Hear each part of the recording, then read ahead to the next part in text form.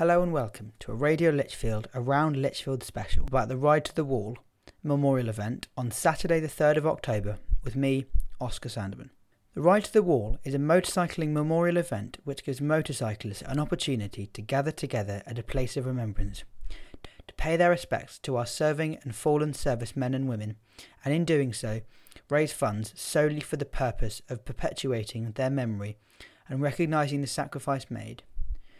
The core values of the Ride to the Wall organisation are to remember those that can no longer ride by our side, to give all motorcyclists an opportunity to pay their respects to the memory of the fallen and express our gratitude for their sacrifice, to show support for the armed forces currently serving both at home and abroad, and to raise money for the upkeep of the venue that serves to perpetuate the memory of those who've made the ultimate sacrifice. This was the 9th Ride to the Wall. The first was in November 2007 and was organised by the Nene Valley Harley-Davidson Owners Club. It was a small event. And last year, £82,750 was raised by the event and was given to the National Memorial Arboretum. The M6 toll road operator, Midlands Expressway Limited, kindly granted free usage of the toll road to all motorcyclists attending the Ride to the Wall, rather than the usual £2.80. Motorcycle groups in attendance included the Armed Forces Scooter Club, Lichfield Lizards Motorcycle Club, the Royal British Legion Riders, Tamworth and District Motorcycle Club.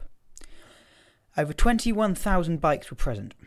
Riders came from all over the UK and Europe to pay their respects, with bikers from the Shetlands, Poland, Bulgaria, the Isle of Man and Ireland travelling to the event. Events on the day included a Tiger Moth World War I plane dropping 16,000 poppies over the area. There were also various musical performances from solo artists and groups including the Lichfield Rock Choir. The White Helmets military motorcycle display team also put on a brilliant show. There was also a stunning aerobatic display and a flypast by a pristine Dakota fighter plane. There were many different kinds of bikes present, including retro mod scooters, trikes, superbikes, street bikes, an uncountable number of Harley-Davidsons, and even a tuk-tuk. Hundreds of wreaths were laid in memory of those fallen.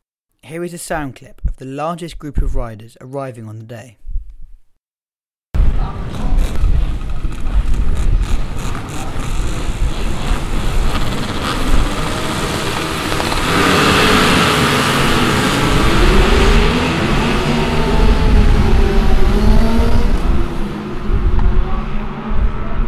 All in all, the 9th Ride to the Wall memorial service was a truly wonderful event, and it was great to see the support for soldiers and the National Memorial Arboretum.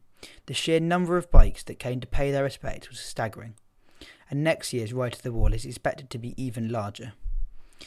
Thank you very much for listening to this Radio Lichfield podcast. We are available on Facebook, Twitter, SoundCloud and iTunes, and be sure to listen to our other podcasts and look out for any upcoming events.